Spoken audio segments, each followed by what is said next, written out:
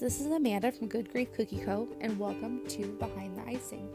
This is the first episode of my new podcast. I'm so excited to be here with you guys, and I'm glad that you've tuned in and you're listening, and I hope you listen all the way to the end, and then come back for the next one, and the next one, and the next one, so, I decided that I wanted to start a podcast for cookiers and bakers, but mostly focused on cookiers because that's what I do and that's what I know. I want to discuss a wide range of topics that cover lots of different things, from the actual baking side of things to customer service to just other things that pertain to this business. I will bring in friends who also are cookiers and bakers and have them giving their 2 cents on the topics as well. My first guest will be Ashley from Crumbs, and I know she's super stoked, and I'm super stoked, or at least I hope she is. She says she's excited. Now, I want to start out with saying that I'm not a professional. I'm not a professional at anything, actually, except for procrastinating. So you'll hear some ums and uhs and awkward pauses and tripping over my words a little bit, but I'll try to keep it to a minimum, the best that I can. As I said earlier, my name is Amanda, and my company is Good Grief Cookie Co. I've been making cookies for about 4 years, and I know all too well how hard it is to start out in this business. Having someone to help guide you along the way would be great, so I hope that's what this podcast can be for you. Now, for my seasoned cookiers, it doesn't mean that this isn't for you also. I'll be covering a wide range of topics that will pertain to newbies and oldies alike, and I don't mean like old, like you're old.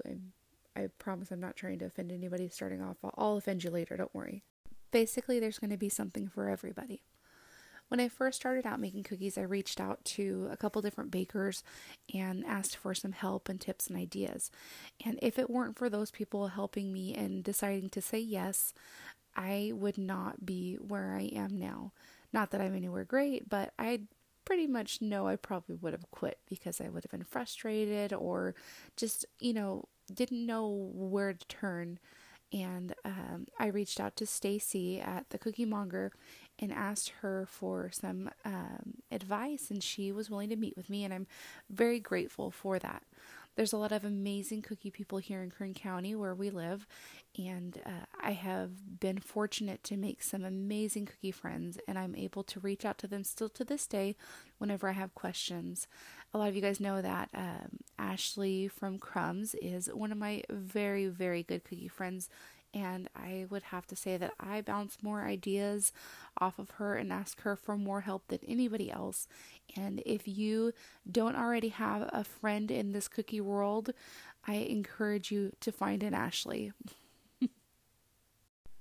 Whenever I get a message from a new cookier asking for advice or help, I'm always more than willing to try to help. I'm not going to guarantee I have the answers, but I will try my best or point you in the direction where I think you'll get the help you need. I do encourage people to reach out to other cookiers.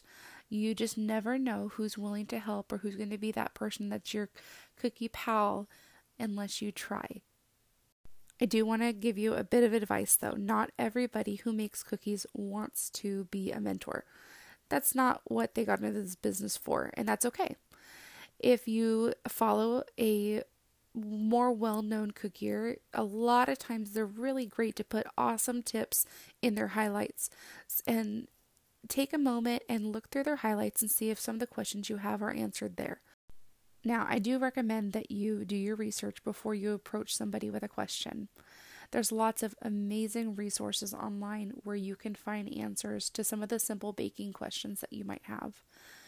Whenever I started making cookies, I actually started watching YouTube videos. That's how I learned how to do it. From there, I've taken classes, I've talked to people, but the first thing you should do is try to find it online for yourself, in my opinion. Remember when you approach somebody with a question to be polite. The same courtesy we expect from our customers, we also want from fellow cookiers. Starting with a hello, I love your stuff, things like that. It's polite. It's nice to do that and not just start out with demanding what's your recipe, which is one of the things that you think that you should not ask. Now, that's like a whole can of worms. With recipe sharing, a lot of people work very hard on their recipes to make them perfect and unique, and you don't want to just give that away, and that's okay. It's okay to not want to share your recipes, and we need to be respectful of that. There are so many great recipes on Pinterest. Whenever I teach a cookie class, I do not give out my recipe, but I do always mention there's this amazing website called Pinterest. And you can find so many great recipes on there. I use a lot of cookie recipes from Pinterest. I think I've only purchased 2 cookie recipes for as long as I've been baking. And that was just recently from CJ's when she posted her pumpkin spice latte, which you guys know if you follow me that I loathe pumpkin spice, but I do it for you guys, for my customers, and anybody else who wants pumpkin spice.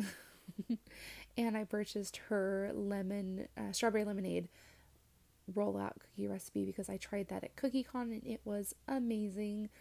So when she put them up for purchase, I was like, yes, please. I don't want to get too in depth into any topic on this first episode because this is really just to let you guys know why I'm making a podcast, why I chose to make one, and just a little glimpse into what I would like to cover. And like I said, I have a wide range of topics that we'll be covering. The first topic that we will cover with a guest speaker, I don't know. Well, the first guest is going to be pop-ups and pre-sales, and that will be with Ashley from Crumb, so you guys are not going to want to miss it. If you have ever gone to one of her pop-ups or seen how she does them on her Instagram, it's amazing. I did a pop-up with her once, and she is so organized. She is on the ball. She is who I go to for questions about pop-ups. And I'm really excited that she agreed to do this, and I think she's just a wealth of knowledge when it comes to a lot of things, but for sure, she's got these pop-ups nailed down. One last thing before I finish this first podcast is that I want to include you guys, the listeners. I want to give you the opportunity to be heard. You guys are welcome to send me messages or emails about topics that you would love to be covered, but I also have a fun segment that I want to do where you send me silly or crazy stories of interactions with customers or just cookie stories in general. I want to know about the bridezilla who demanded that you draw out your design in front of her and have a taste testing, or I want to know about the time that you baked 20 dozen cookies and forgot to add salt, or just let me know. I want to share your stories as well.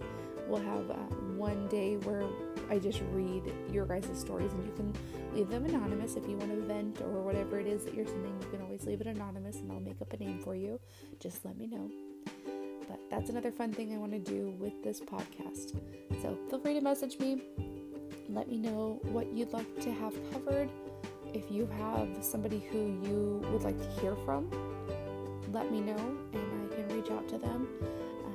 If you have, those crazy or silly stories, please send them to me at behindtheicing@gmail.com, or you can message me on Instagram at Behind the Icing Podcast.